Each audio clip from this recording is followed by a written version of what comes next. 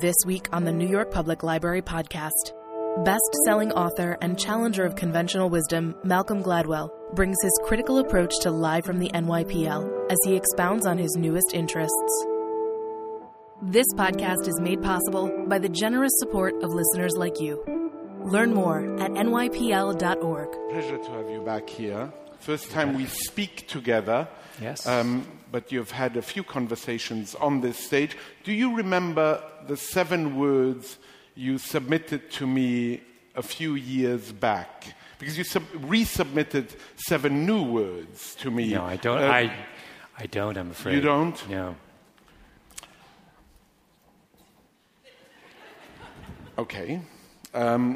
You said, in 7 words, Father said, anything but journalism. I rebelled. I saw you do that. I rebelled. You remember that.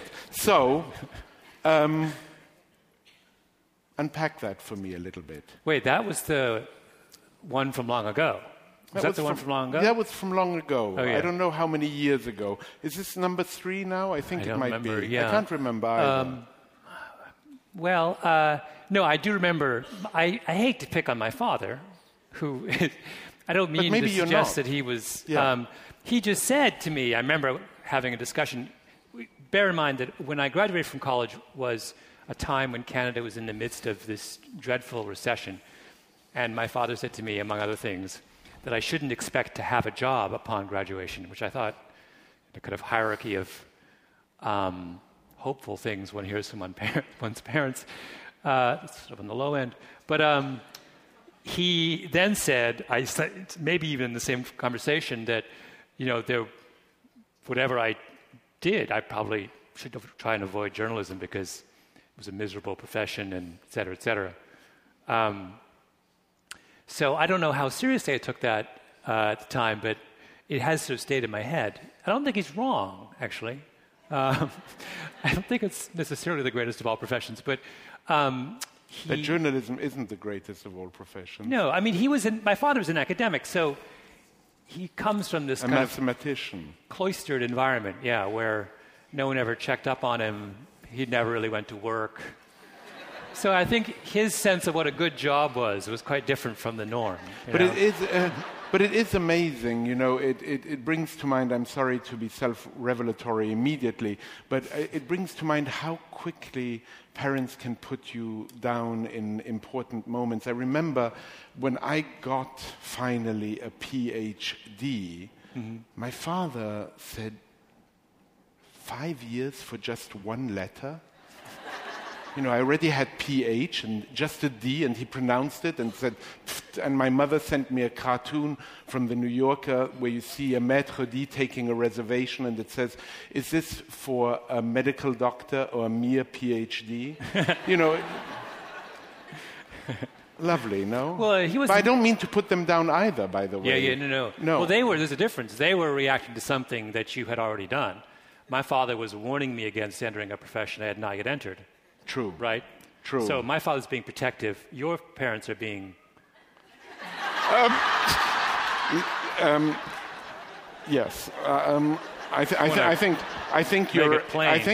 you're right, and I felt it that way. Your 7 words now. Resume sent to advertising firms. Still waiting. Yes. I actually had an occasion.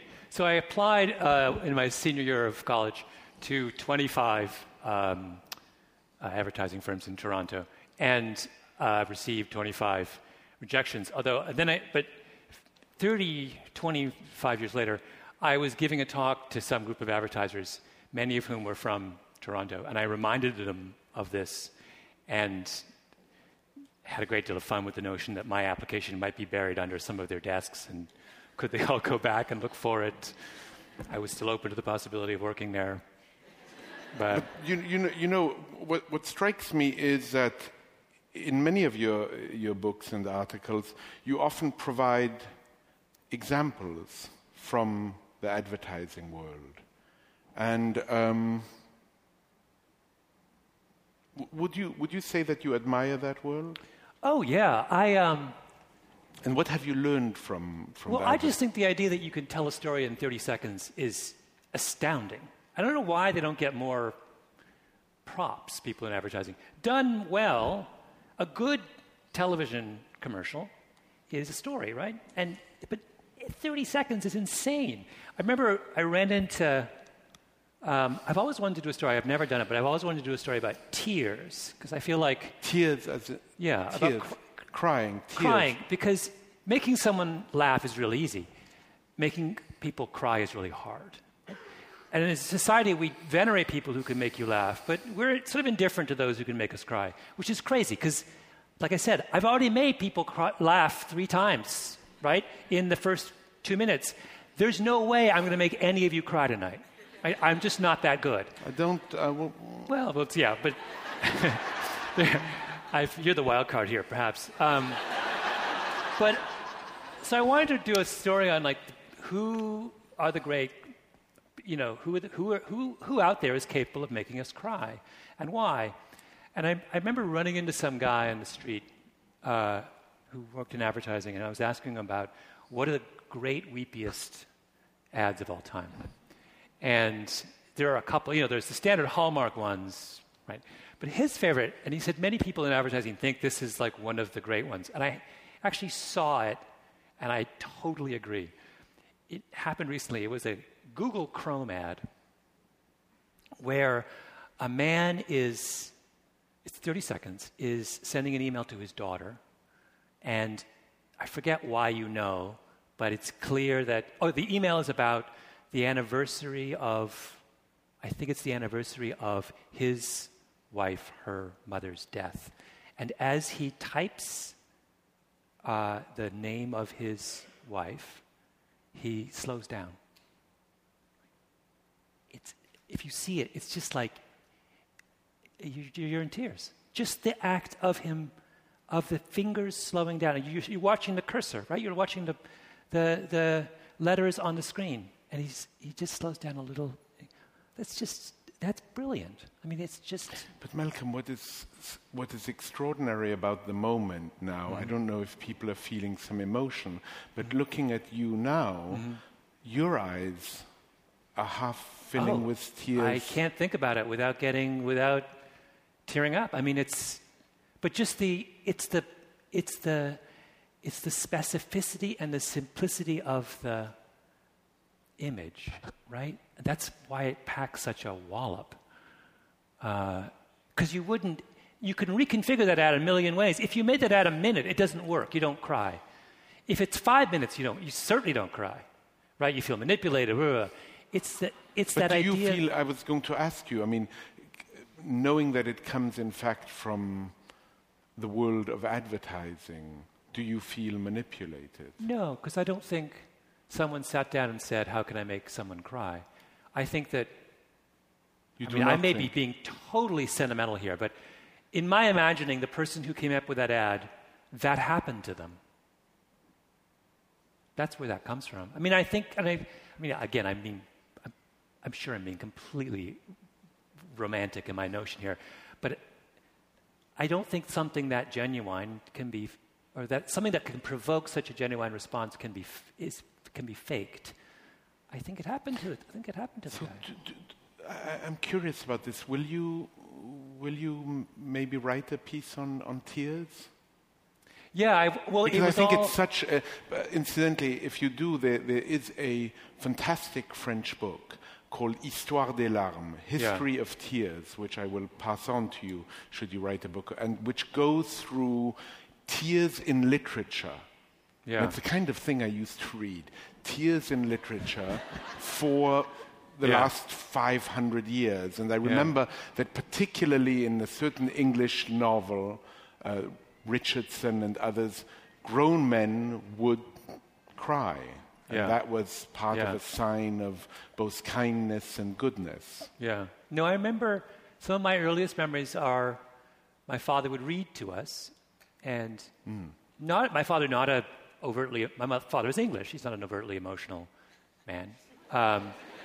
And but but he would cry when reading Dickens.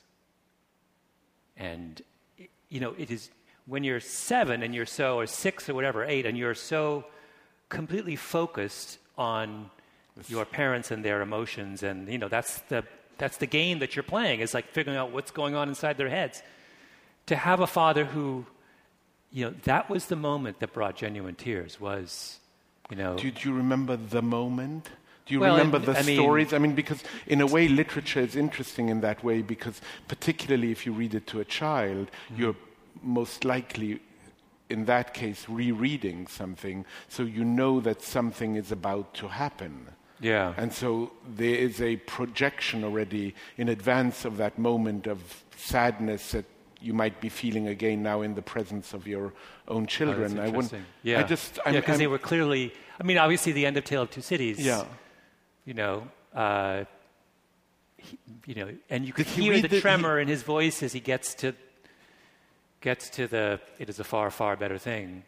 And what is interesting about that is that literature afforded him that possibility.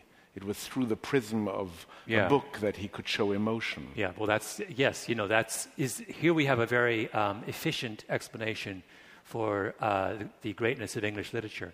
It's an emotionally blocked people desperately find a way to to express their own emotions without anyone knowing what's going on, right?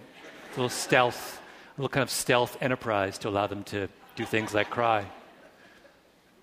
In your particular case, though, in the presence of your father, and I think it must.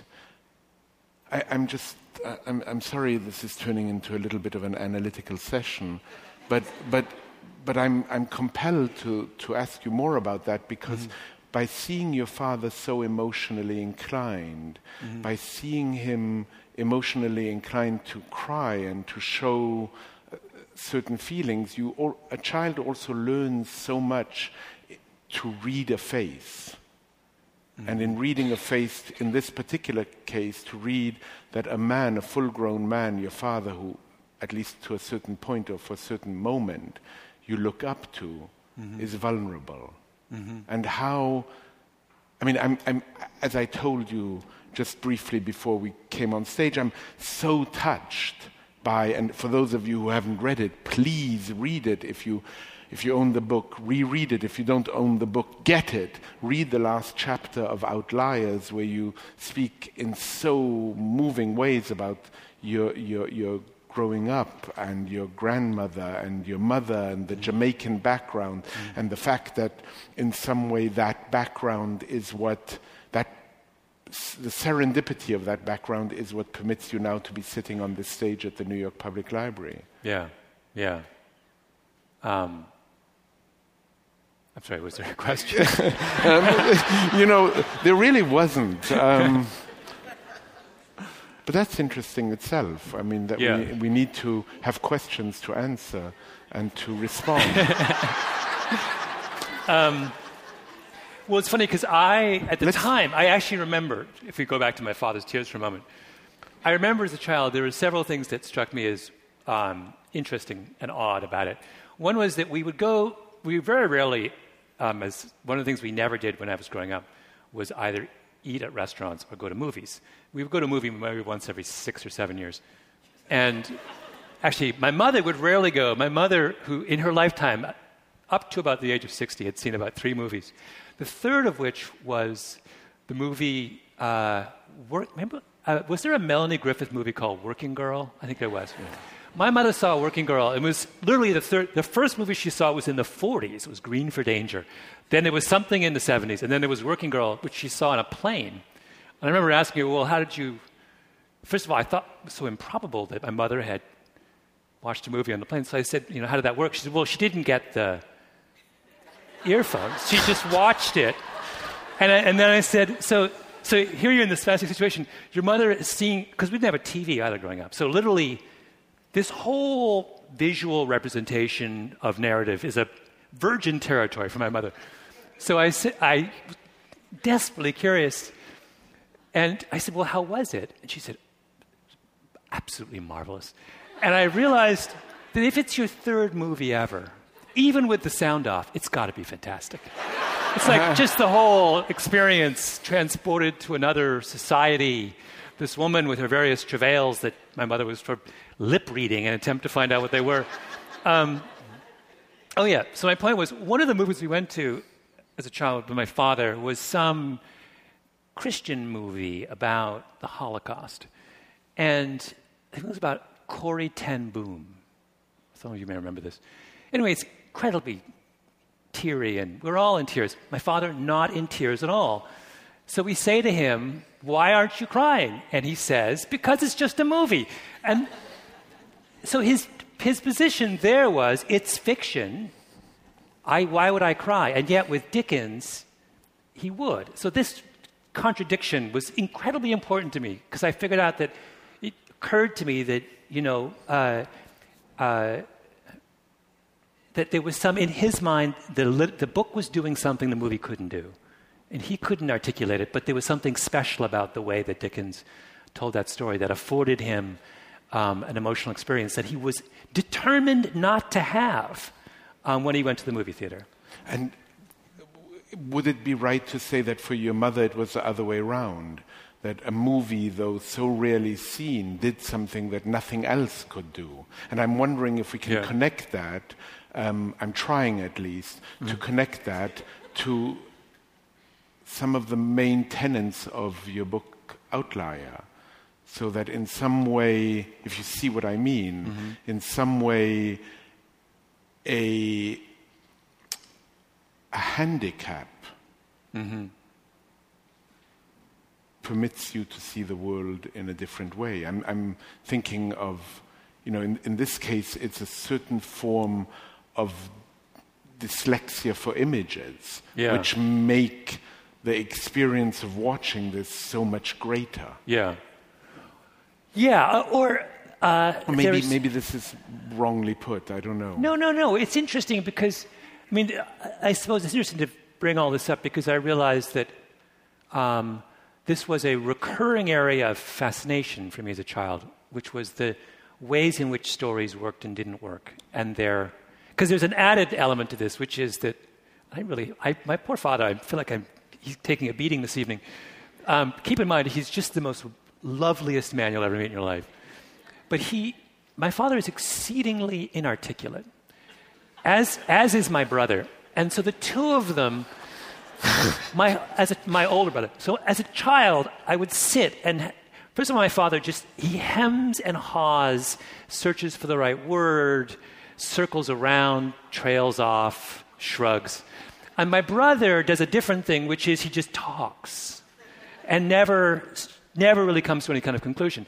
And as a child, I remember just thinking, I would edit from the age of 5 what everyone else was saying. So it's like it was clear in my mind I could do better than this, and that my role in this family was to get to the point, right? Yeah. It was sort of endless. So it was. So there's all these kind of Dickens really working, my brother, that thing not working, my mother transfixed by Working Girl of all movies. It's not Citizen Kane. But it worked out for you. In a way, though that early memory of being with an inarticulate, or at least in partly an inarticulate family, created in you the desire for something very different, which was there is no doubting that every one of your books has a point. Yes. No, this is... really, and what is interesting in part is when I spoke a little bit before, you said, I'm not sure there's a question here. This to me is interesting because, even in our interaction here, it is, my role here is very definitely the one who's going to ask you questions. And your role here is the one who's going to answer those questions. Here, tonight, we have the great advantage that you're not selling a book. We're talking about all of your books, so we're talking about all kinds of things. And you're not on a book tour. Usually it is people up here, writer writes book and pays penance by coming to the library to present book. I've often wanted actually to do a whole event on book tours and blurbs. I'm fascinated by blurbs, how books are blurbed. Who blurbs whom? You blurb me, I blurb you. I mean, that's how it often feels. Here we are in a give and take which is very different. And hopefully, in some form or fashion, articulate. Now, one question I will ask you. You see, you're waiting for a question, I can see. I feel I should loosen up, shouldn't I? This is how I interpret your last series of statements, that am I being a little too formal? No, I don't think so. Do you feel you are? Well, no, I mean, if I might drag us back one more time to the Gladwell family dinner table. The other thing that never happened in my family from anyone was small talk. So you only opened your mouth if you had something to say. So around the dinner table, I remember the first time I was exposed to kind of other people's dinner tables, I was astonished by how noisy they were. I just couldn't get around the fact that some people just spoke. Whereas everything was very kind of orderly. You introduced a topic. If you had something to say, you said it. And when you were finished, you stopped, with the exception of my brother, who was rambling on. But and so it's weird to encounter a world where words function in a different way. And we would periodically go to Jamaica as a child, and that was also what was shocking about Jamaica, because language functions in a very different way in Jamaica. If you've ever been there, I think you have. Yeah.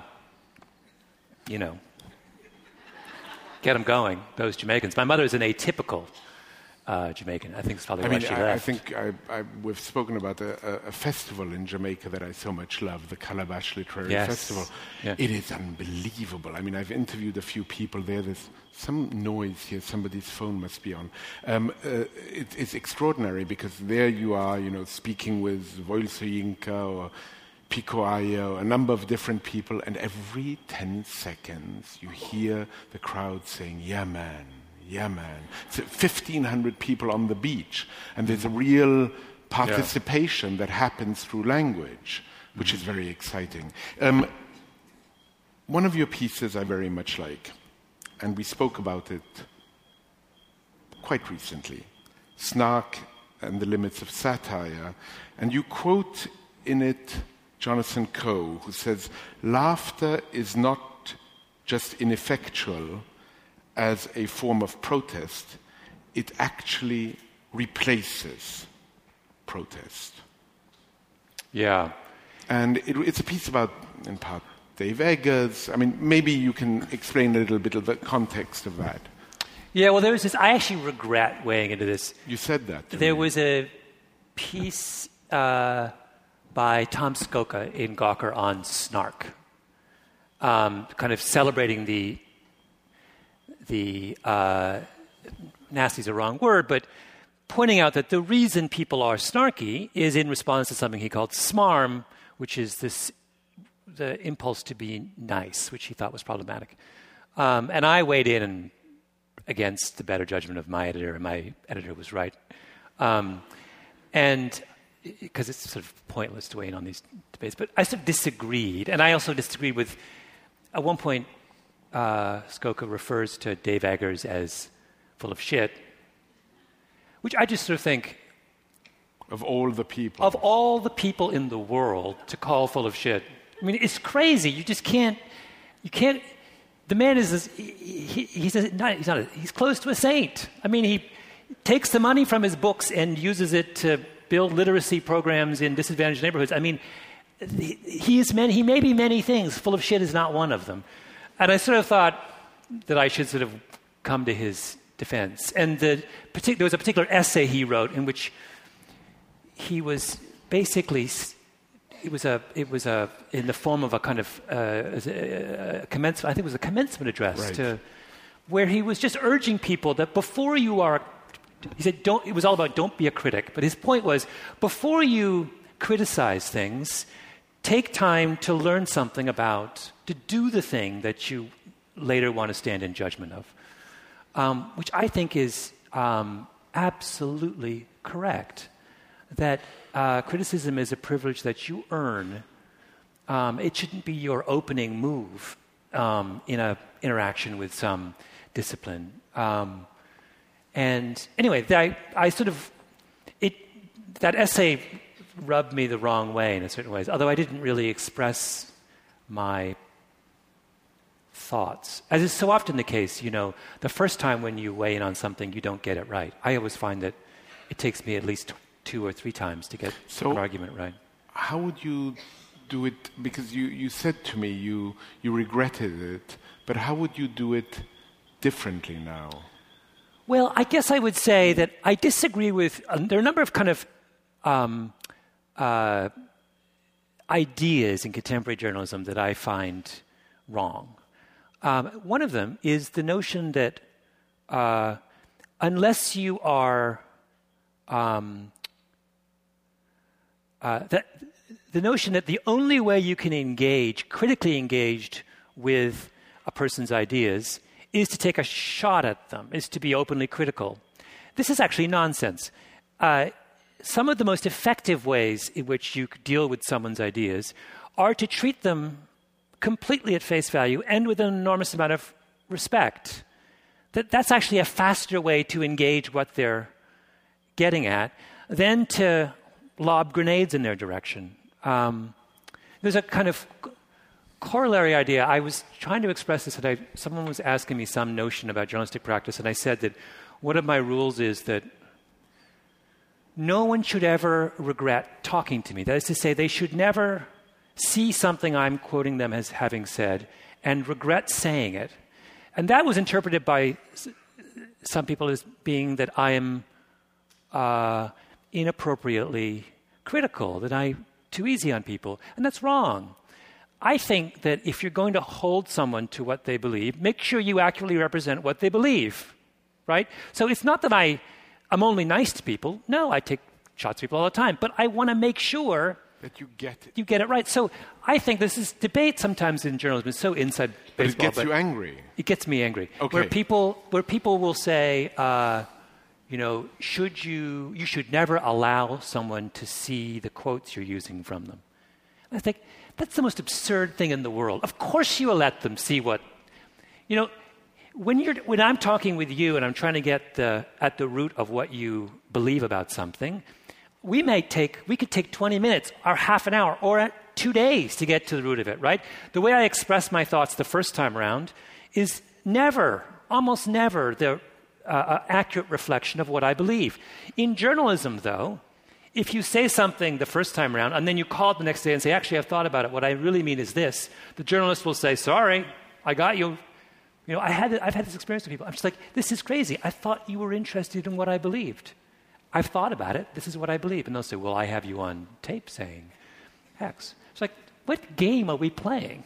It's like the psychoanalyst, since you've been returning to that model this evening. I mean, the equivalent is the psychoanalyst after the first session says, all right, I know it now. I'm publishing. I have you down. No, it's nonsense. So there's a code of sort of conduct among journalists which is completely out of step with what we know about human nature, right?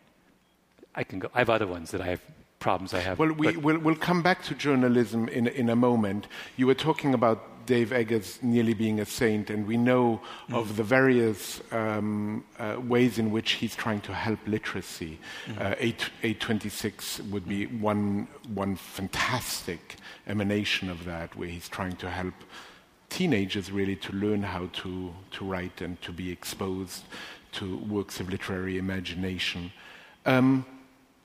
I am compelled to ask you, given that we are here in a library, about some of the comments you've made, since we do have here the president of the New York Public Library. So you can say something now and take it back, and we can talk about it later. Yeah. But for now, I don't know. Is that fair? Why not? I know exactly what's happening. Go on. Okay, then I'll do something else. No, but in the New York Observer, Malcolm Gladwell hates the main branch of the New York Public Library, thinks we should replace it with luxury condos. Ever the contrarian, Malcolm Gladwell is once again championing an argument that goes against popular opinion.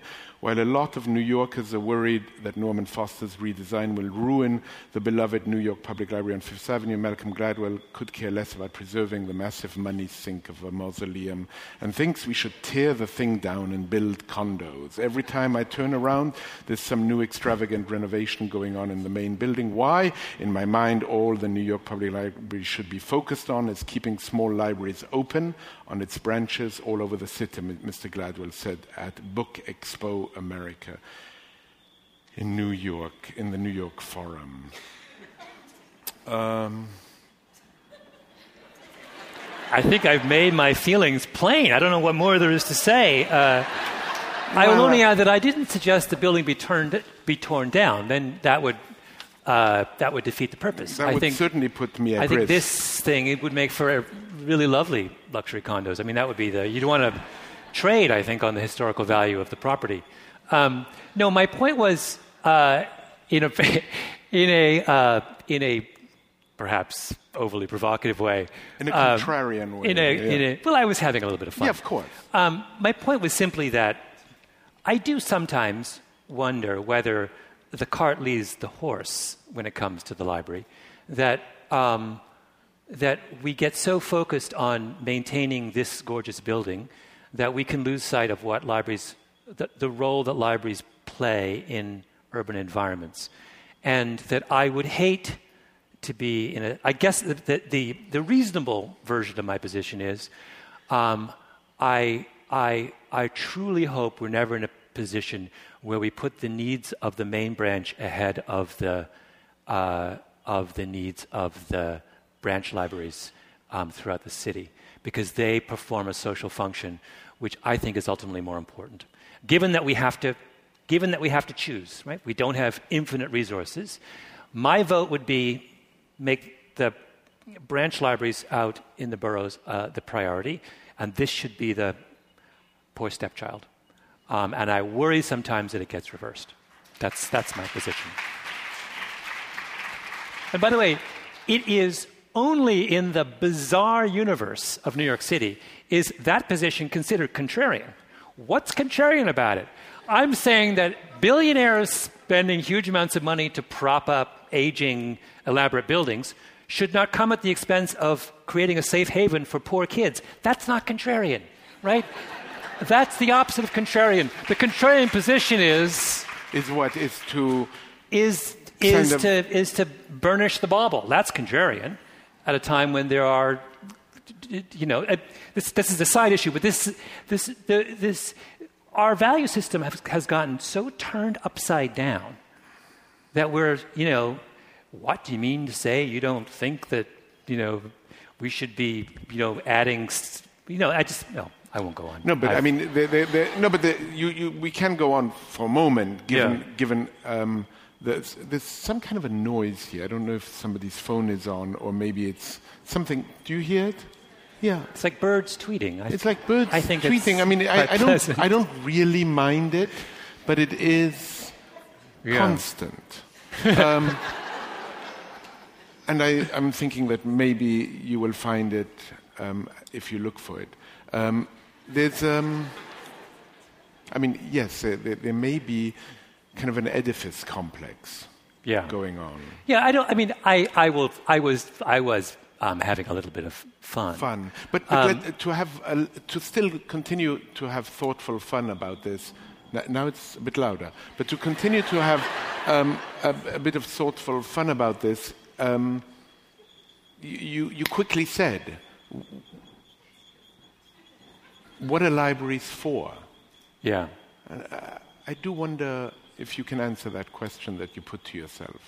They have many. There are 10 different things that they're for. It so happens that in a city like New York, they have a very particular social function in disadvantaged neighborhoods, which is irreplaceable and absolutely crucial to, as a kind of safe haven, and as the only access that many people have to books, to the internet, to a place to study, to, and unfortunately, those needs are under fire, right? I mean, so there's a separate function, which is the library as a research facility. But at the same time, and then here I'm being completely kind of cold and callous, in the island of Manhattan, I would point out there are 2 other world-class research facilities. It's not like if we waved a wand and this didn't exist, there would be nowhere to find... You mean Columbia and Columbia NYU? And NYU. Yeah. You know, and you have to ask... This is a question that I always come to as an outsider to America, time and time again. And you feel like an outsider. You continue to feel like it in some ways. Yeah, I think so. But I'm always struck by this one fact about American society, which is that the obsession in this society with the top end at the expense of everything else. And the amount of time and attention and worrying and hand-wringing about what happens between the 80th and the 100th percentile. So, yes, there is an important high-level research function here, but there are other resources out there, right? I'm far more concerned with what goes on in the 30th, 40th, and 50th percentile in the city. Just as, you know, it's the same story in education and in healthcare, time and time again. I was going to say we, but of course I'm not a citizen, am I? You do this thing where you just ring, how many stories in the New York Times have I read about people worried about cuts to gifted student programs in education? Of all the people to worry about in the educational system, gifted kids at the bottom of the list. Why? They're gifted, right? If you're gifted, you don't need that's the whole point of being gifted, is my understanding, right? If you have an IQ, you can do it on your own, right? A high IQ. You don't need... It's like crazy. Oh, I worry what'll happen to these smart kids if they're not... The system is set up to give a wonderful future to smart kids.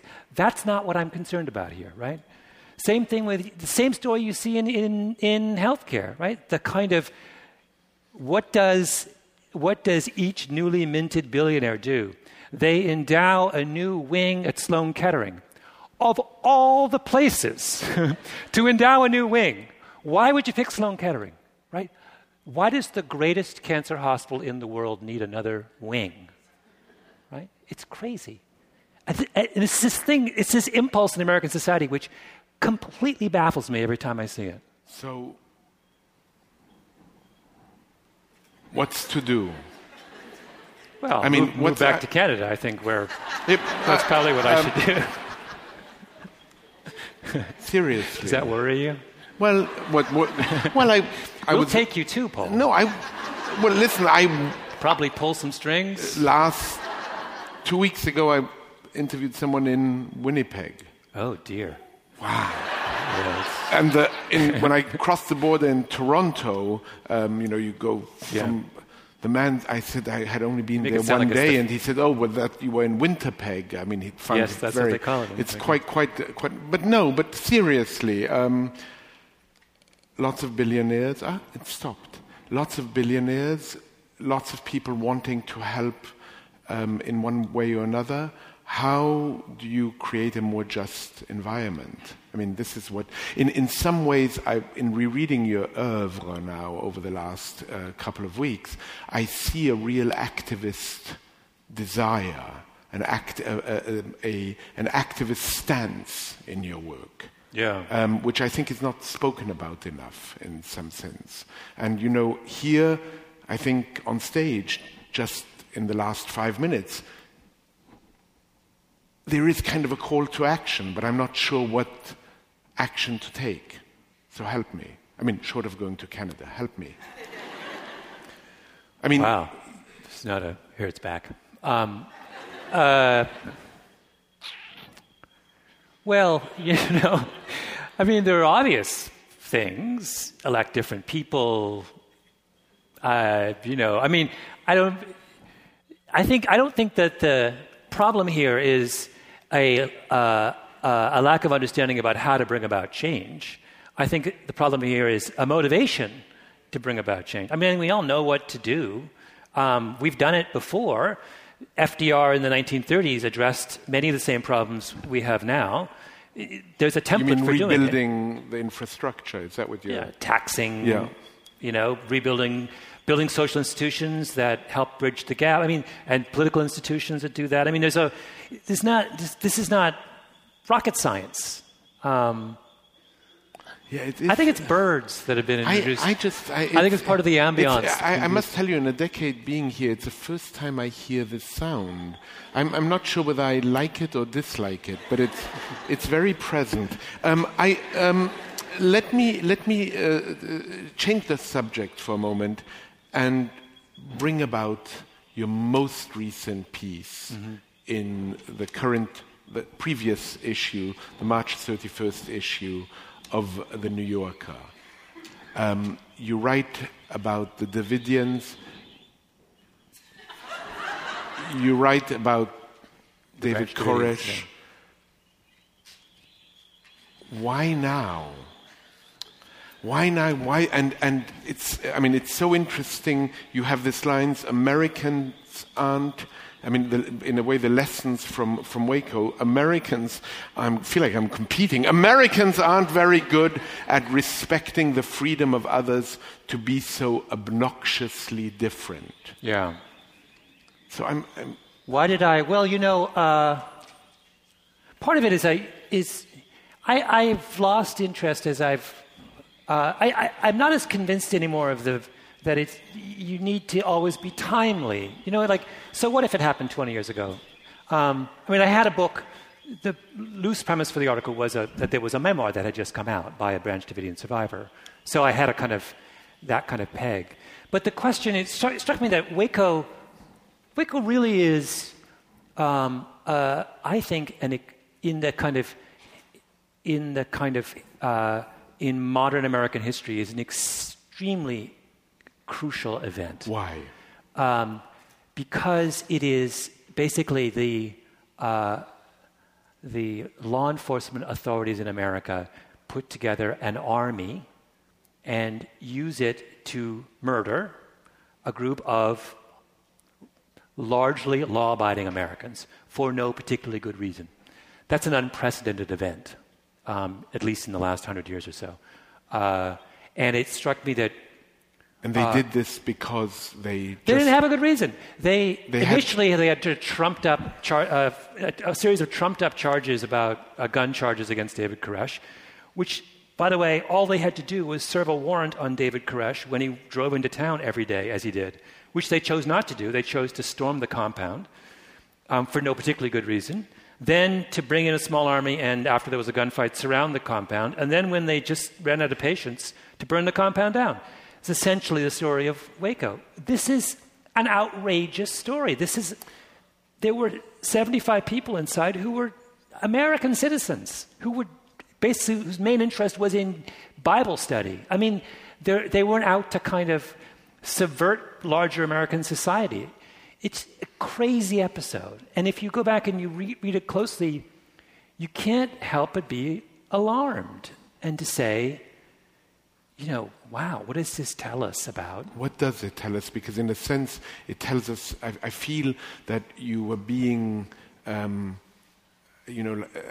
Nietzsche, who wanted to be atemporal, who wanted to write things against the grain and not of his time, to really speak of his time. It took me by surprise when I read the piece that you were writing about, for sure, a very important event in American history, but one that happened, at least it seems, in a weekly journal, old, and yet it seemed so. It seemed not unlike the fiascos of American policies, not only American policies, but policies, generally speaking, that happen all the time. Our inability to speak to others if they are really different. Well, because I feel like that Waco is a really important first step in creating the political climate that we have now. So if you're trying to understand where does this kind of division and incivility come from, it doesn't come from nowhere. There are a series of kind of crucial events, I feel like, in a row in the early 90s that served to sort of set the stage for what we've been experiencing politically for the last 20 years.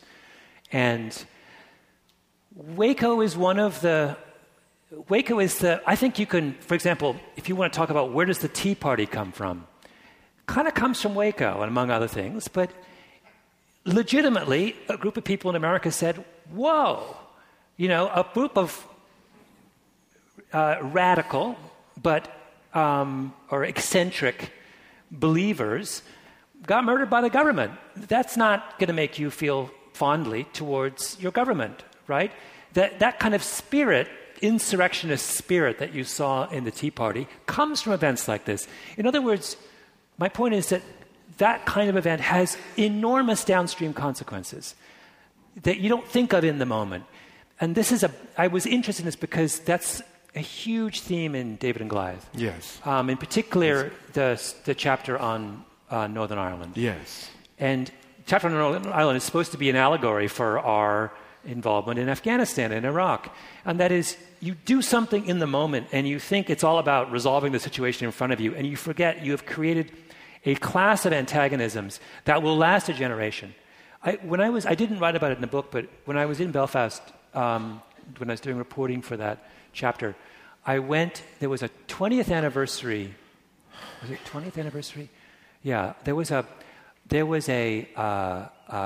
incident in a neighborhood called Ballymurphy in West Belfast in the early 70s, very early on in the Troubles, and a group of British soldiers fired on a crowd of Catholics and killed a number of them. And guaranteed that everyone in England has forgotten about this. No one remembers the shooting in Ballymurphy, particularly in the context of the 20 years of the Troubles. But I went to this sort of evening in the Ballymurphy town center that was in commemoration of the anniversary of the Ballymurphy thing. And what floored me was that you would have thought the shootings had happened yesterday. That people were crying and screaming at each other.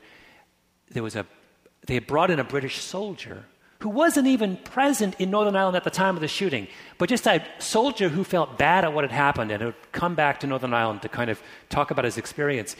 And the amount of anger in the room at this representative of the British military was so extraordinary.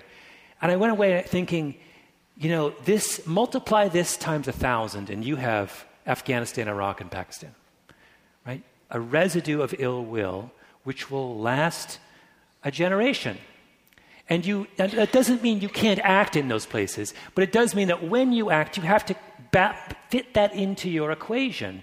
You are creating, when you send a drone and you kill someone, you're solving a problem now with the drone, maybe. The person you kill, maybe, but you are also creating a long-term problem with that person's family and relatives and et cetera, et cetera. That will last 20 years or 30 years.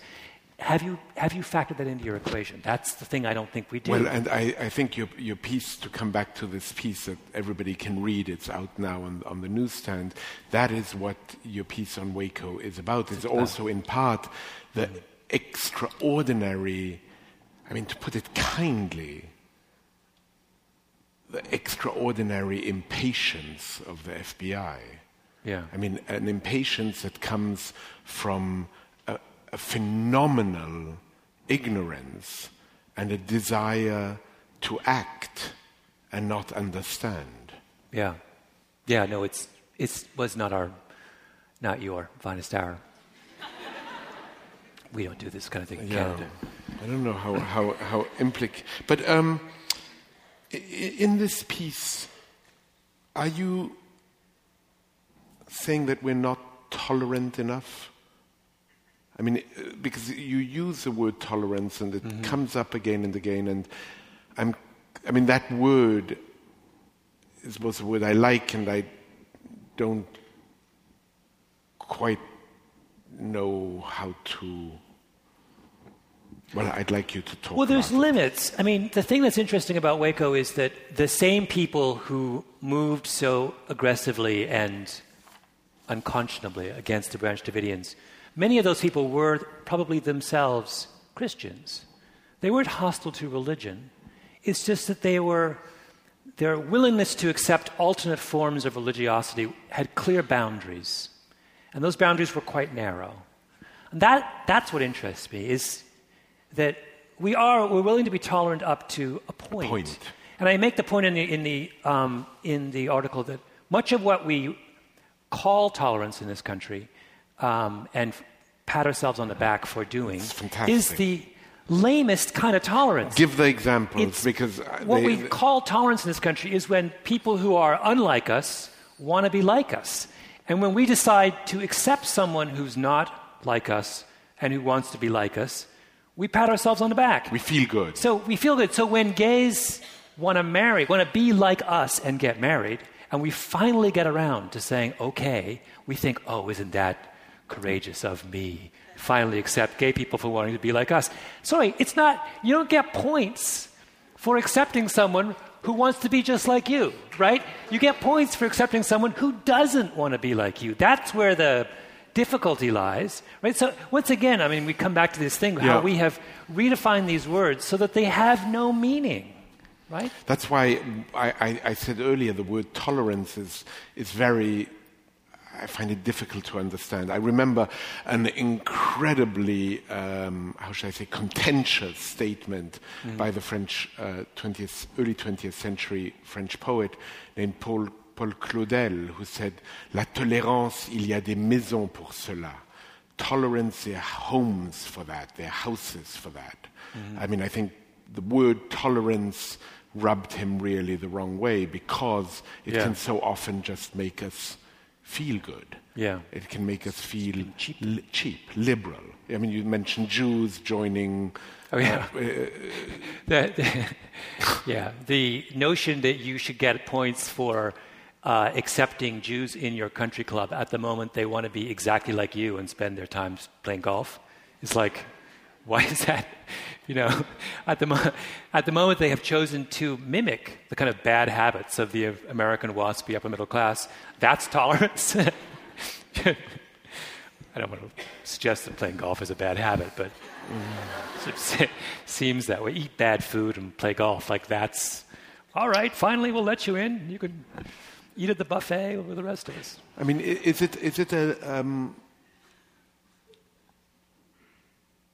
it a problem of imagination?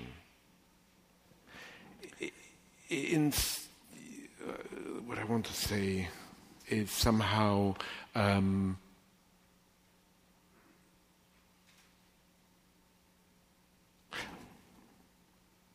love speaking with people who are totally unlike myself.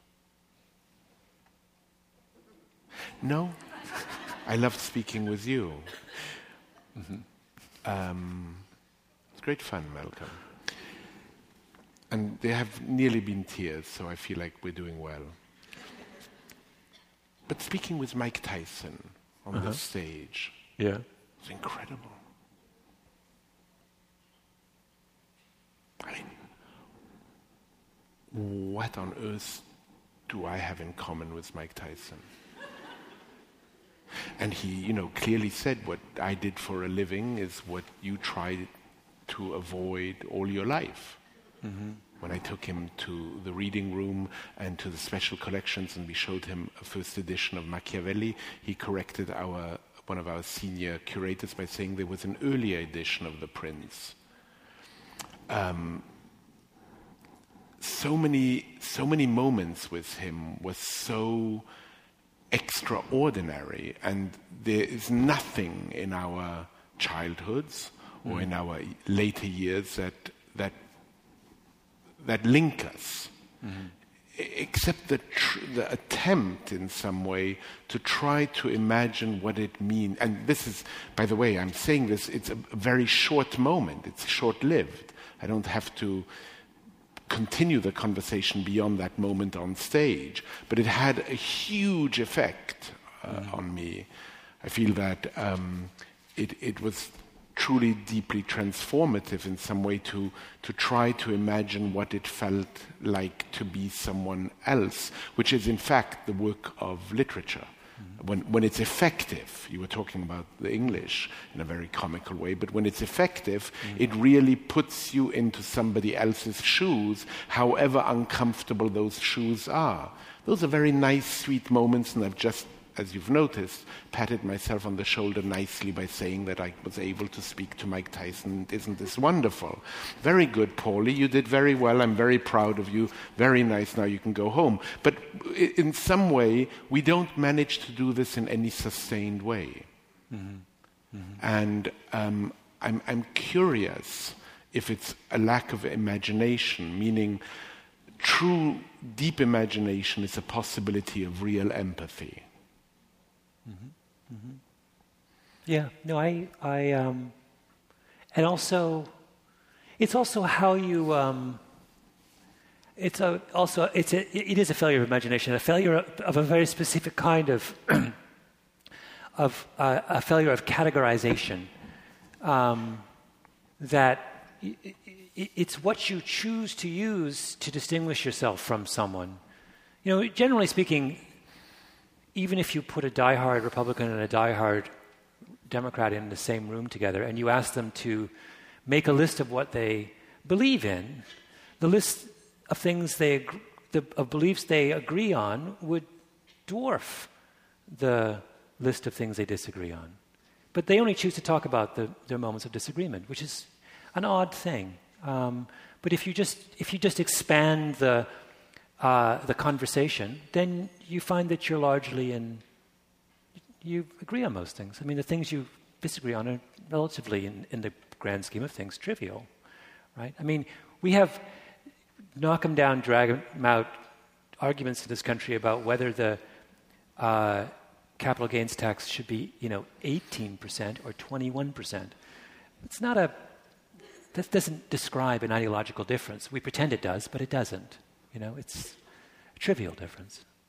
Do we make those differences up so as to create an illusion of difference? Is that what you're saying? Because I think there are. Yeah. Obviously, I think maybe you're making too little of a case of real differences which do exist. I mean, the real differences which do exist is between this very large building and all the branch libraries that have not enough services. Yeah. So they are. You're back to that, are you? Well, but back to that in some way. Well, I'm back to that in some. You have to scratch. Well, I'm back to that, but not really about the library, because that's very important. I'm employed here. It's very important. These are situations which I should be very careful about, and I'm very careful for the moment about them. But it has also to do with issues pertaining to how we live our lives and what is around us.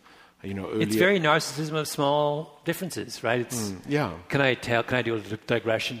Yeah, please. My friend Bruce, upon observing the common phenomenon that when you meet someone for a drink or something, the person who is closest to the bar is always the last to arrive. And he describes that as the narcissism of small distances. I didn't even get a laugh out of you. I essentially told a Freudian joke to a guy who has made repeated references to psychoanalysis. You don't find that funny? But you see, I think it's insanely hilarious. You know what is really... it's very interesting. That. He came up with like that. He was like, I was describing this phenomenon. I was like, Bruce, you live next door. You're 10 minutes late. I came from uptown. And he was like, it's the narcissism of small distances. You see, and isn't it interesting how in certain areas we are just blind and we don't get it. There's an English psychoanalyst who Is it possible you just lack a sense of humor? It is possible. It is possible. Maybe a simpler explanation here. Maybe my joke's not funny. I really thank you for that. No, but it is very funny. It is very funny. You can move 10 on. years, I don't know where to go from here. You didn't quite answer that question, did you? Not about the library, but laughter is not just ineffectual as a form of protest. It's actually we can go back to that. Yeah, because it replaces protest. Because here it was this great this argument was made in a really, really brilliant piece in the London Review of Books by someone who I hate to say I've forgotten who wrote it, but Joseph Coe. And he was pointing out, he had this great riff about British satire, the tradition of British satire, and how at the end of the day, many of the most important figures in English satire, who, when they were engaged in the act of what they thought was, tearing the British establishment down a peg, thought they were engaged in a revolution, that they were, later looking back on it, they were like, you know what? We weren't. We're what not we were doing very is much. We were providing people with really a kind of outlet for their frustrations that allowed them to circumvent the harder issue of doing something about.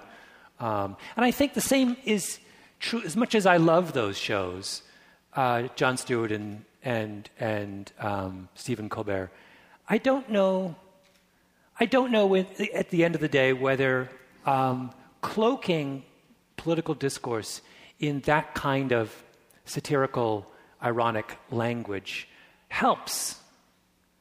I worry that it allows you to laugh it off. Once you have turned George Bush into a laughingstock, then you're dodging the harder issues about the real differences.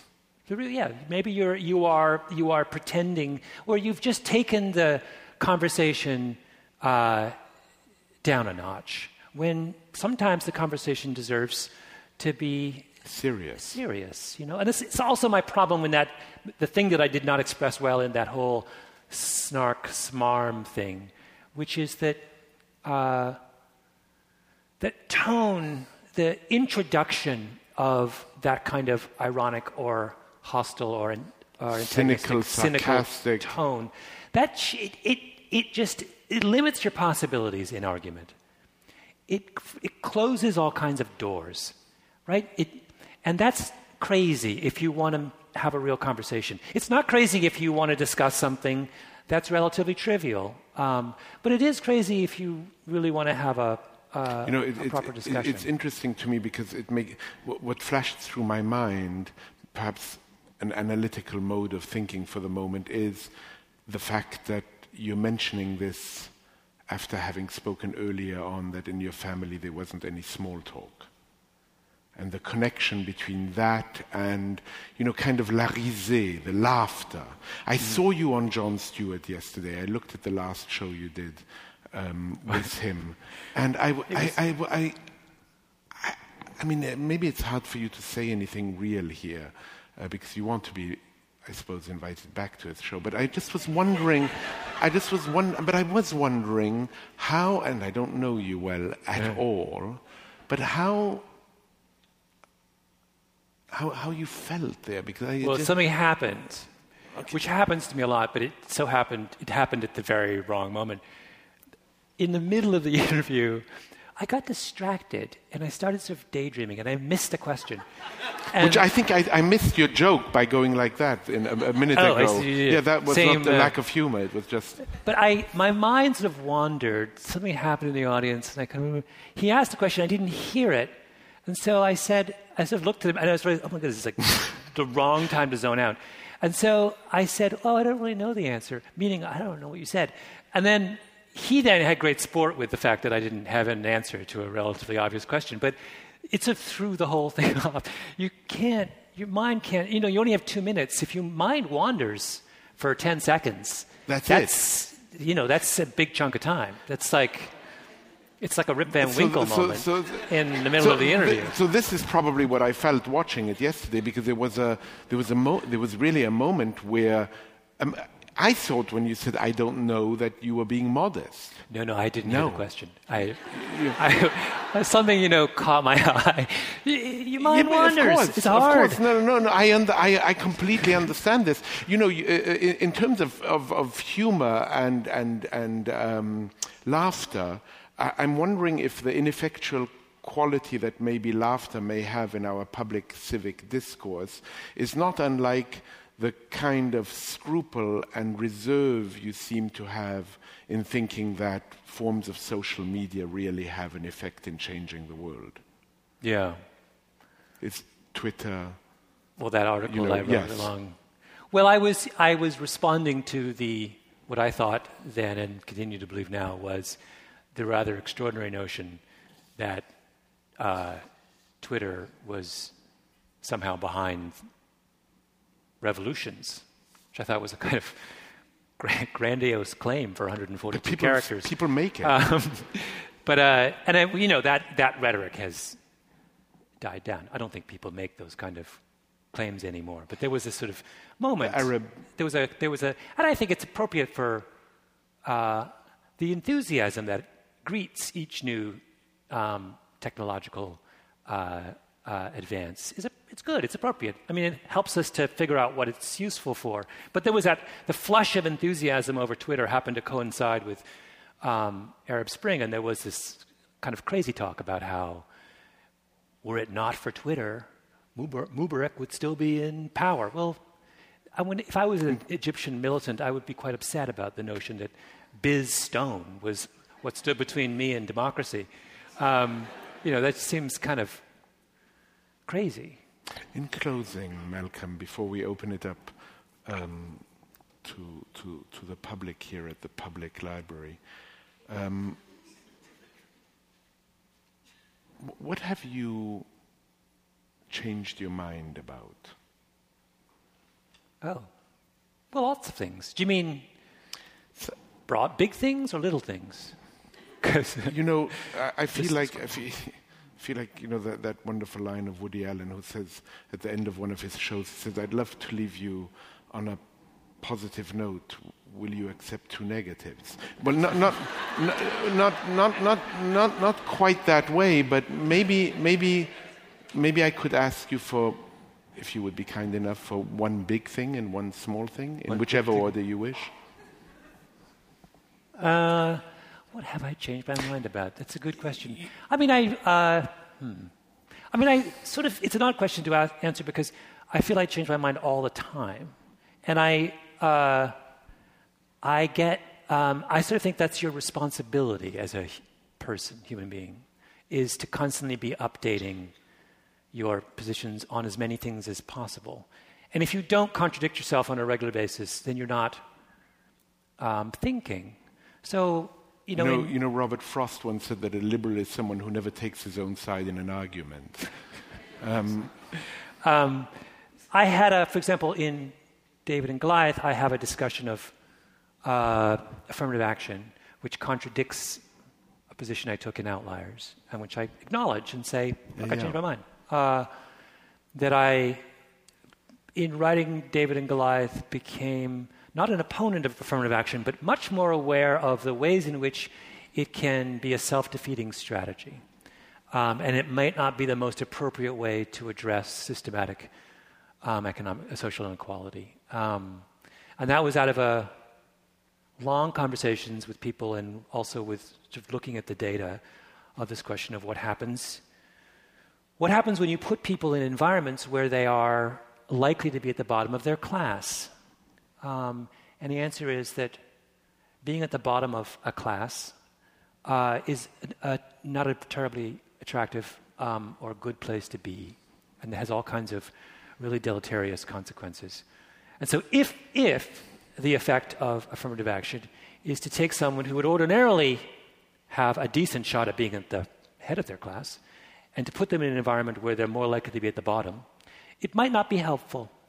And we see that has nothing to do with race. We see that with anyone, and that's what the chapter in David and Goliath is all about, is that you take anyone and you put them in an environment where they're trying to do something difficult and they're in the bottom of their class, their failure rates will be far higher than they would be otherwise. Your relative position to your peers is hugely deterministic of your performance. And we have pursued a strategy to right historical wrongs in violation of psychological principles. We've let our... And we continue to. We do to students of color what we would never do to our own children, right? If, you talk to a parent, if you have a child who is doing well at a medium college, and you said, I can wave a wand, say your kid is studying engineering at the University of Tennessee, and I said, and in the top third of their class, and I said, okay, I can wave a wand and get your kid into Caltech to do engineering. Would you say yes? The answer is no. You would say no. That's crazy. If you went to Caltech, you're going to get creamed, right? Why would you willingly send a kid who is in the 75th percentile in the world to a place where every single person has an IQ of 170? Crazy, right? Well, that's a version of what we do with affirmative action. We do the thing we would never do in many circumstances. Now, that doesn't mean it's always a bad idea. It means that you have to be selective in how you use that strategy. There are some students for whom it's a brilliant idea, but you can't use it because as a kind of... Because you push them into... Yeah, but it has to be case by case. It cannot be as a matter of kind of blind policy. And more importantly, it cannot be used to discharge your obligation towards the greater cause of righting historical wrongs. So what happens now is you take a deeply flawed policy, you use it in a kind of blanket, blind way, and then you say, I'm done. Nonsense, right? You're not done, and B, the way you're using the policy is not all that intelligent. So that, I feel like I drank the Kool-Aid a little bit too much in Outliers. And then when I, in David and Goliath, I was like, you know what? No, there's a smarter way to think about this issue. And I think that ought to happen every time I write a book, if I'm a... Well, I ask you that question in part because I once had the pleasure of speaking on the stage with Zadie Smith, who wrote a book called Changing My Mind. Yeah. And it's a very interesting phenomenon. I mean, how do we change our mind? How does that happen? But I remember bringing this up. I was in my book tour, and I was in Salt Lake City, and was talking about this, and this very issue of changing your mind. And there was this incredible kind of interest in that note. And I realized later it was because they felt, and I think very correctly, that Mitt Romney was treated unfairly for having changed his mind about healthcare reform, right? You should be allowed to do that. He did a version of Obamacare. Changing one's mind means you're not consistent. You should. Right, yeah. Of all the things I have, I was not someone who would have voted for Mitt Romney. I'm not a supporter of many of his beliefs, but I do think it was wrong to criticize him for once being in favor of universal health care and then saying I'm no longer in favor of it when he was a Republican candidate. If you create a system where you make it impossible politically for people to change your mind, then you're in trouble, right? It should be welcomed. If someone stands up and says, I thought about it, and there's new evidence, Brings us back to the problem with journalism, and you've said this. Exactly. I have you on tape. I have you on tape saying this. Well, so what? I have you on tape. I have you on tape for the whole evening, which is great. Now, something else.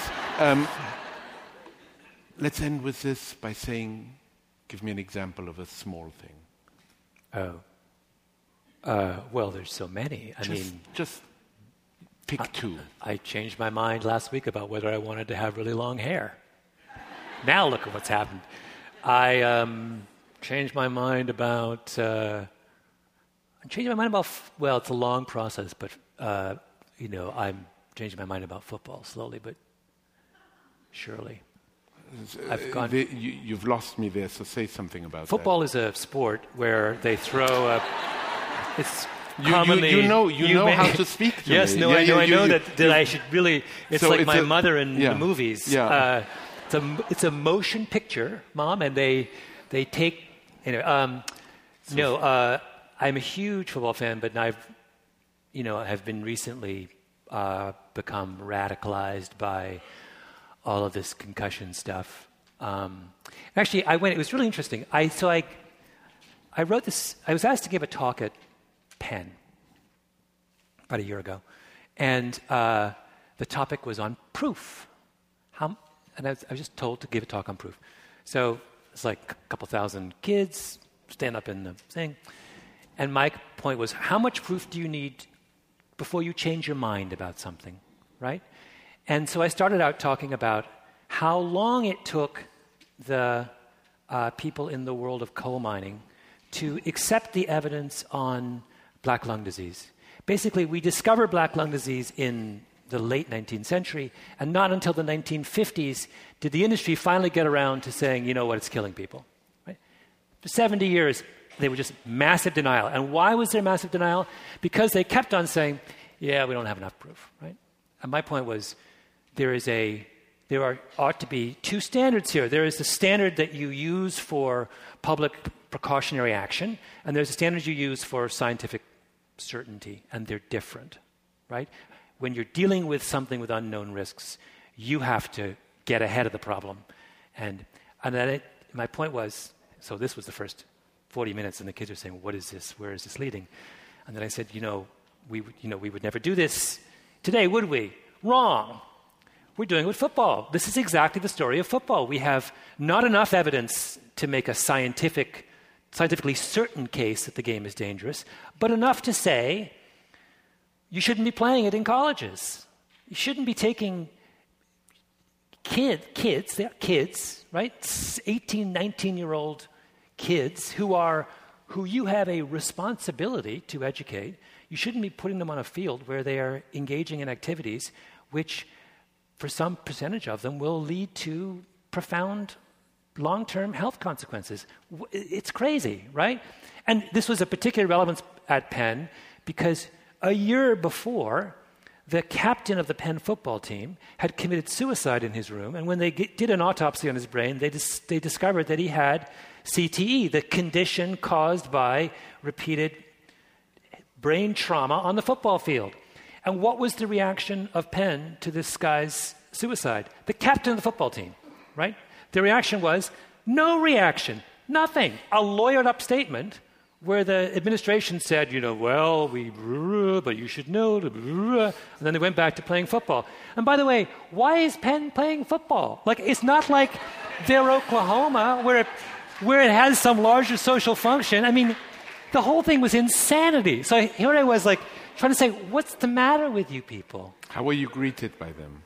What's that? How were you greeted by the Penn students? Did they? Well, actually, the story gets so bizarre. I thought they would be upset about that I was attacking their beloved sport of football. In fact, the students were like, because I told them they should all be boycotting football games. And one student raised his hand and said, I thought we already were boycotting football games. No, but what was upsetting to them was that I was attacking the university. And I realized this is this fascinating moment when you realize you're old. Because in my generation, that's what you did. I mean, the point of going to college was to seize every conceivable opportunity to tear down the administration, right? Even if it was...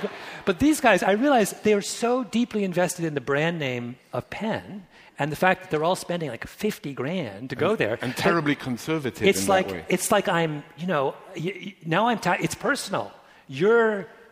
If you attack the administration, you're possibly harming the value of my degree. And they were actually quite upset by the harsh words I had for their administration, which was like, I was so not expecting that. I was like, whoa, really, that's the thing that's getting you upset. That's fantastic. That's fantastically interesting to me. I mean, I would never in a million years have thought that they would have, I had it backwards. Thank you very much.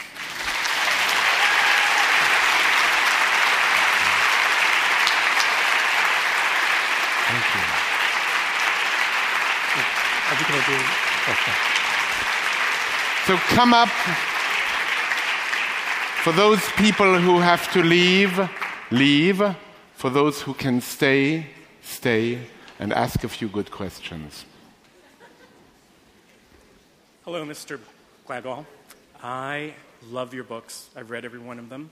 I am an aspiring writer myself, and my question for you is, as a non-expert who conducts the hard research to become an expert on sizable compendium of materials for your chapters in your books to develop your themes, what's the self-talk that you have to get past critics who criticize you for overgeneralizing on occasion? Yeah.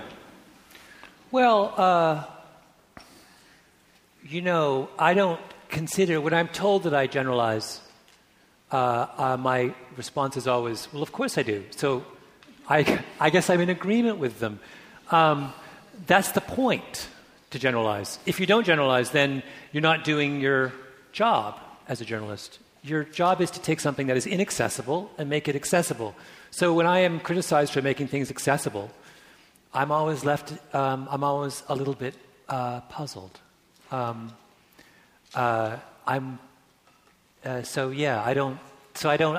never taken that line of response that seriously, or at least I've chosen to interpret it as a compliment. Thank you. Are you able to take 3 questions together? Yeah. Let's take 3 questions together. So I don't know how. Yeah. Quick question then. Exactly. Thank you. We heard the advice that your father had for you, the 7 words. What is the advice that you would have for your own children? Okay. There's a book that's been written. I can't remember the name of the book. It's being spoken about on NPR at the moment. But the quote from the book that I'd like you to react to is that the most dangerous type of person is a 2-year-old that never grew up. Oh, okay. One more. You said something along the lines of, when it comes to public safety, the threshold for proof should be lower than rigorous scientific proof. Isn't that the exact same logic that leads to things like Waco, Afghanistan, Iraq? When do we apply, the various rigors for proof? And how do we decide when to apply those? Okay, I'll take them in reverse order. The last one, I should have added that when you're dealing with something that is inconsequential, ultimately. I mean, when you're dealing with a recreational activity, I think that was my point about football. It's like we're not dealing with a weighty issue here. You're dealing with something you're doing on the side. So when it comes to something that trivial, you don't need a lot of proof to take a precautionary step in the face of imagined risk.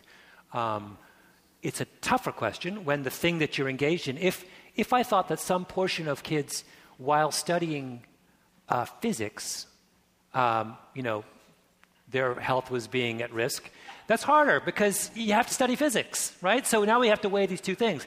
But football isn't physics. It's particularly for those who go to Penn, it's very much a marginal activity. So I should have added that. That was the crucial part of the most dangerous person is a 2-year-old who hasn't grown up.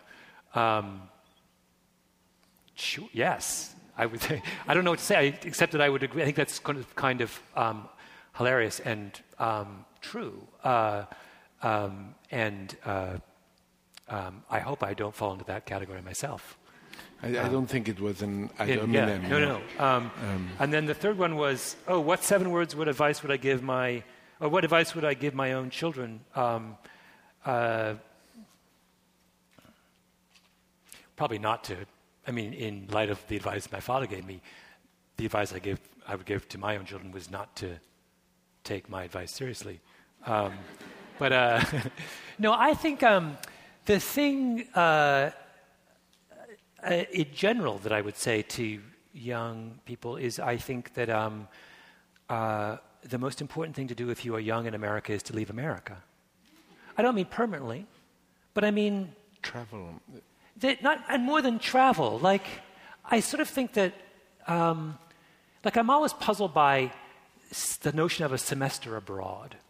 The places people choose to go on their semester abroad, in my experience, when I hear from people, tend to very closely approximate the places they left. And that is to say, they're simply, if you're going to NYU and then you do a semester abroad at the Sorbonne, you are doing a version of NYU, right? There's sort of no point. The food's slightly different, the currency's different. Not that different anymore. Not that different anymore. The language, but you've not, the point of that thing is to do something that's very different. And by the way, which is not so dissimilar from things we spoke about earlier connected to tolerance. Yes. Right? The point is to expand your horizon. And exact words my father uses. Yes. Expand your horizon. Yeah. Anyway, continue. No, so I sort of think we should reverse it, that it should be the default mode that part of a university education is going to a very, very different culture for at least a year, if not 2 years. And it should be unusual if you choose to stay in one place.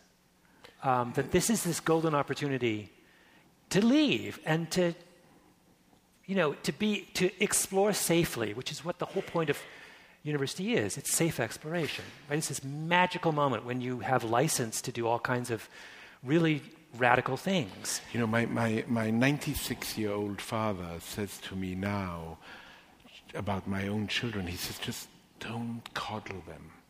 Yeah. Just don't coddle them. And my mother was very ill for a long time, and my mother died recently, but my father lives in Belgium, and it was a January month, and there was no public transportation of any sort. There were no taxis. So my father did what he did when he was 18 years old in 1936. He hitchhiked. And he said, I don't know how people manage who don't hitchhike. I mean, how do they get home? And so this 95-year-old man was picked up. He said, and he said to me, are you teaching your children to hitchhike? Yeah. I mean, and what did you say to that, Paul? Pardon? I completely agree. My wife doesn't. Next 3 questions. We're taking 3 more, so go. 4 more. Go ahead. So much of your books are about seeing data and seeing threads in them that no one else has done. So what I'm wondering is kind of practical question. How do you see that data? Like, do you print it out and circle numbers that interest you, or do you make graphs and see it visually? I'm such a not numbers person that it's always fascinating when you pull out threads. So I'm wondering how you do that. Data, yeah.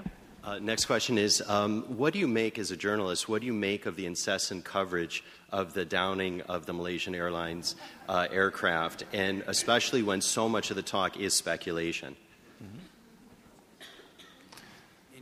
In your 2008 article for The New Yorker on late bloomers and early bloomers, do you think that folks like Paul Cézanne or Ben Fountain would have been as gentle and friendly as they were if they hadn't had success in their later life? Great. What do you think is the role of academia in modern life with the availability of very good stuff out there outside the universities? Yeah. Say it again. You heard it. Okay, good. Yeah. Thank you.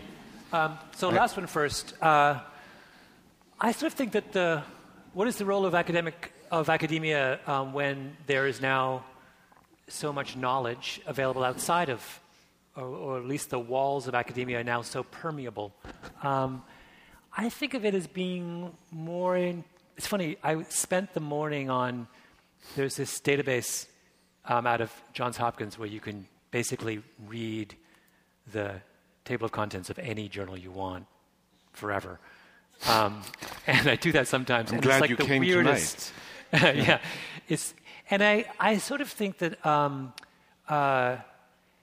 the kind of work that goes on in academic life is so much more important now than it's ever been before, because the idea of what academia is institutionalized reflection, and the reflection has vanished from everywhere else.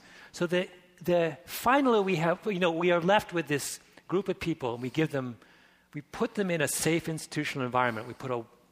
We give them all kinds of job security. We put a wall around them. All the things are crucial because they're doing something which just is impossible in any other profession now, which is they're just thinking, and they're taking their time, and they're ruminating, and they're not caught up in the moment. And so when I look at a scientific journal or a social sciences journal, and I see someone writing about something that happened in 1871 or 1950, my heart goes out to them. I think that's fantastic, right? That someone is at least going back and trying to make sense of all of this stuff that's happened. So these places are increasingly sacred, I think, in the modern world. Second question. The second from the last question was about. I asked you it was about Malaysia. Yeah.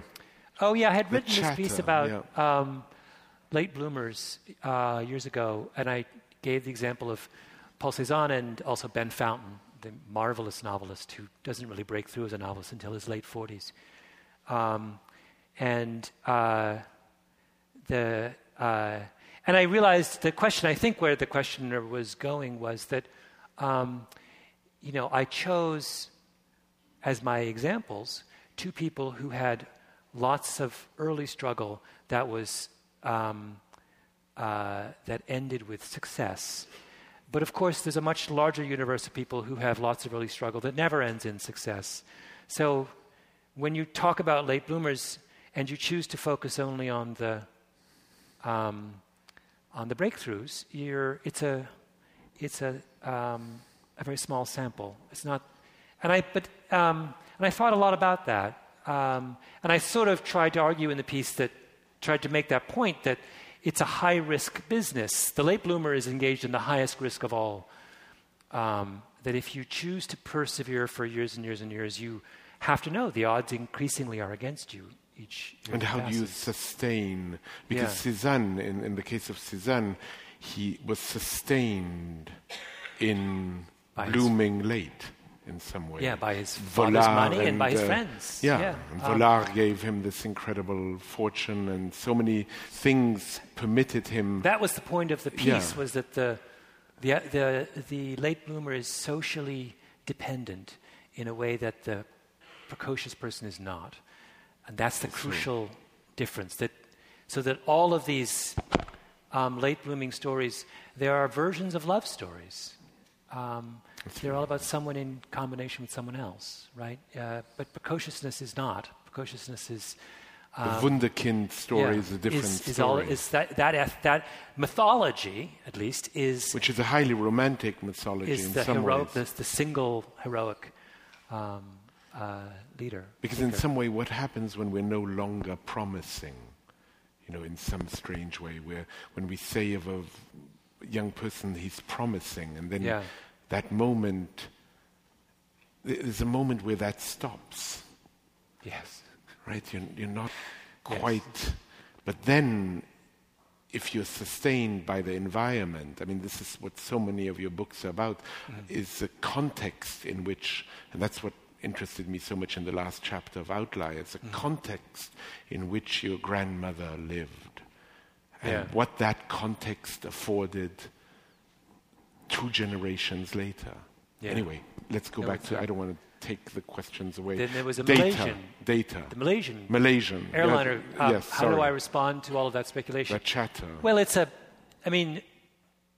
story it's a ghost story, right? The problem is the wrong word, but the reason we were so fascinated by that story is that the narrative, the narrative structure of the story was perfect.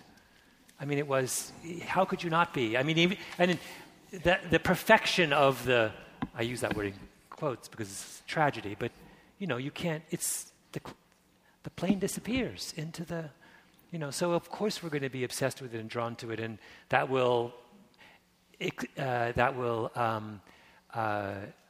incite all kinds of wild speculation about what happened. But, it's an irresistible tale, that particular one. It goes back to our discussion of stories. There are certain stories that are just, they're riveting, and that was one of them.